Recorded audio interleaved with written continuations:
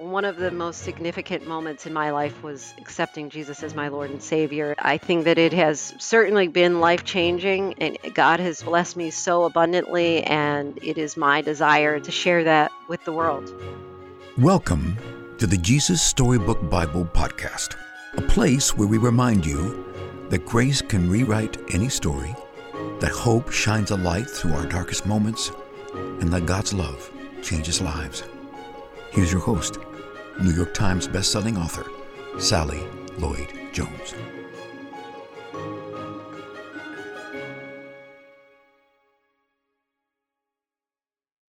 Hello, I'm Sally Lloyd-Jones, author of the Jesus Storybook Bible, which tells the story of God's wonderful, never stopping, never giving up, unbreaking, always and forever love.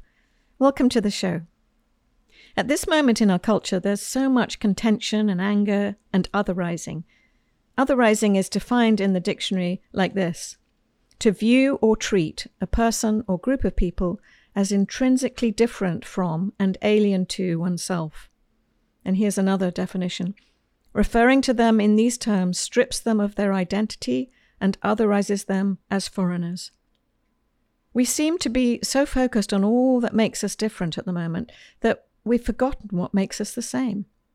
The Bible, of course, has been telling us this for thousands of years, of the most important thing that makes us the same. I wrote about this in my book, Thoughts to Make Your Heart Sing. Let me read this entry to you. It's called, Who Are You? When you first meet someone, she might say, Who are you?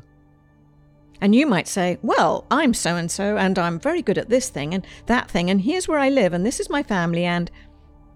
But do you know who God says you are? The one Jesus loves. The Son of God loved me and gave himself for me. Galatians 2, verse 20. Our guest today shares with us how the realization of how much we share in common transformed everything for her, and what the Human Genome Project had to do with that. Our guest today is news anchor, New York Times bestselling author, and Emmy Award-winning journalist Linsey Davis. Her upcoming book is called Girls of the World, Doing More Than Ever Before, which comes out in March. She lives in New York City and shares with us how she learned to appreciate exactly who God created her to be, and how it was actually her son who led her in this. It's a fascinating conversation, and I'm sure you'll find her perspective as refreshing and encouraging as I did. So, without further ado, please welcome my friend, and now yours, Linsey Davis. My name is Linsey Davis. I'm an anchor for World News on ABC and also ABC News Live Prime with Linsey Davis. And I'm also a children's book author and recently released my 5th children's book called The Smallest Spot of a Dot. So I am from South Jersey, from a town called Moorestown. And growing up, I loved sports. I played the piano and flute rather terribly, but I was very involved in school activities and president of the outdoor club. And we would go whitewater rafting and skiing. And so I loved the outdoors and running and reading and watching movies.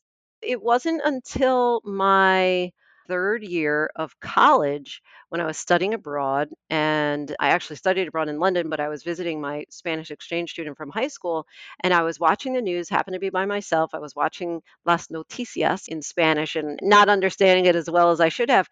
But in that particular moment, I just kind of had this revelation, this epiphany, and I thought, that's what I want to do. I've always loved writing and storytelling, and people would always give me compliments about my voice and my speaking voice.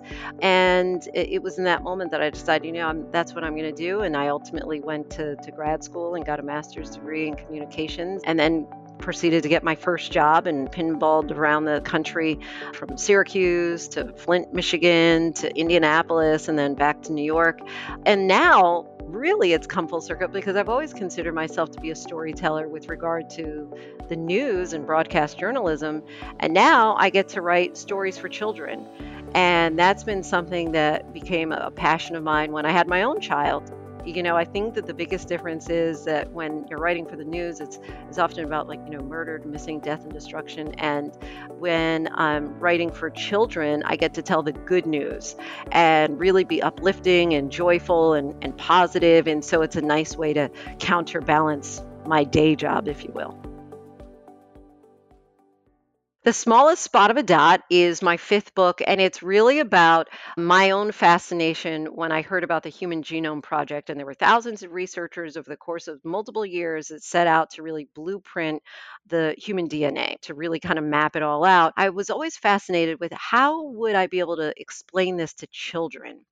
And the findings were that we are 99.9% alike in our human DNA. So from person to person, we only have 0.1% that makes us different in our genetic code. It's the big ways that we're similar, the small ways that we're different, and it's embracing it all, right? It's not just focusing on either direction. It's not just saying, hey, we're so much alike, or hey, there's just 0.1% that makes us different. It's about, hey, let's embrace our uniqueness. Let's not shy away from that 0.1%. And that 0.1% might determine the color of your eyes or your shoe size or your blood type or whether you have freckles or not.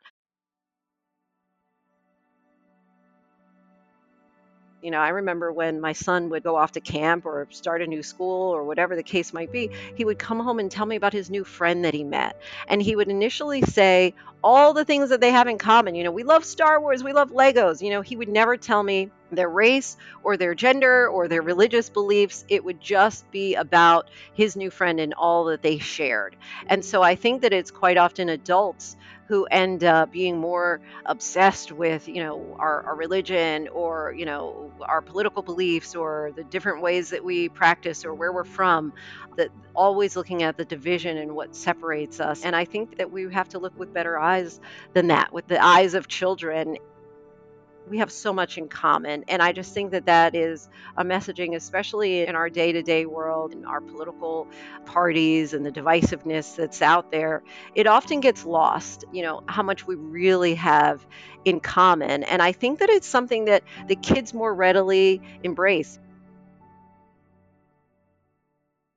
When we look at our height or our skin color or our hair or our features, our size, everything physically makes us different and sets us apart from each other. So I think that those are the big ways that we tend to be different when you look outwardly at our appearance, at our physical characteristics often. And I think that where we're more similar when we desire to be loved or to love, our feelings of sadness, our emotions just in general of joy or whatever kinds of expectations we have for ourselves or for our children, often those are alike. Our desires for our life and our lifestyle tend to, by and large, be pretty much in line, I think, and in tune with each other when it comes to just those bare bone emotions of just like the human condition. And I think that we often overlook that. I remember there was a poem said, something to the effect of, if you tickle me, do we not laugh? If you cut us, do we not bleed? It's just those bare, most basic notions that define us as human beings. And I think that we're so alike in that way. My son, shortly after he started talking, he said, does God open up the flowers? And I thought, wow, I thought that was really something else for him to make that observation at that age. And so I started thinking about just all the places that I see God. And that might be, in the sunrise or sunset. And biblically, it talks about how his eyes on the sparrows, how God takes care of even the smallest among us, right? How they don't have to worry about what they'll wear or the food that they'll eat, that God is going to provide.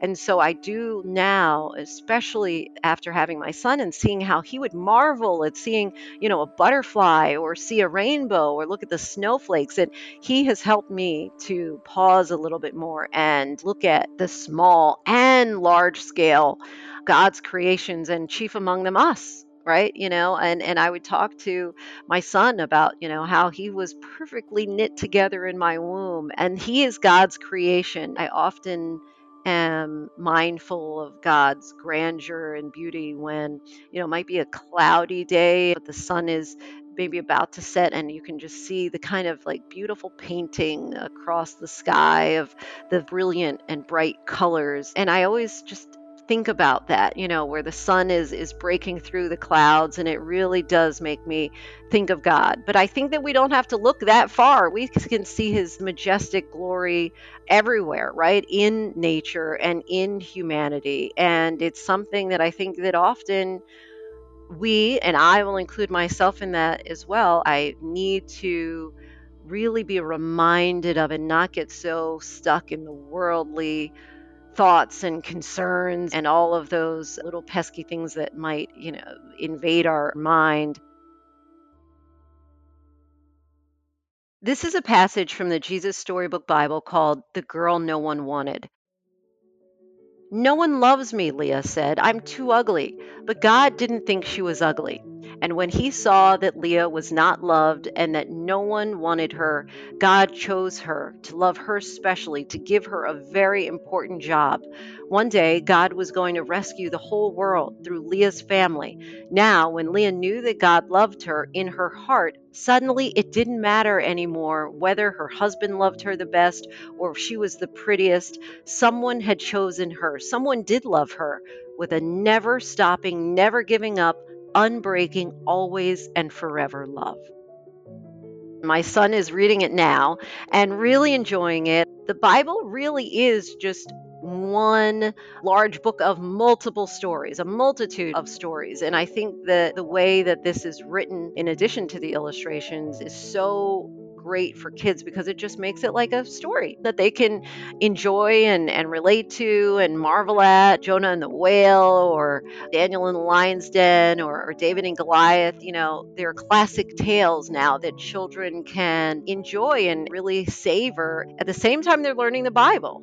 So it's kind of like giving them their medicine, but it's candy coated, right? It's healthy for them to take in, but it's also something that they enjoy being a part of the story and learning the story of the Bible.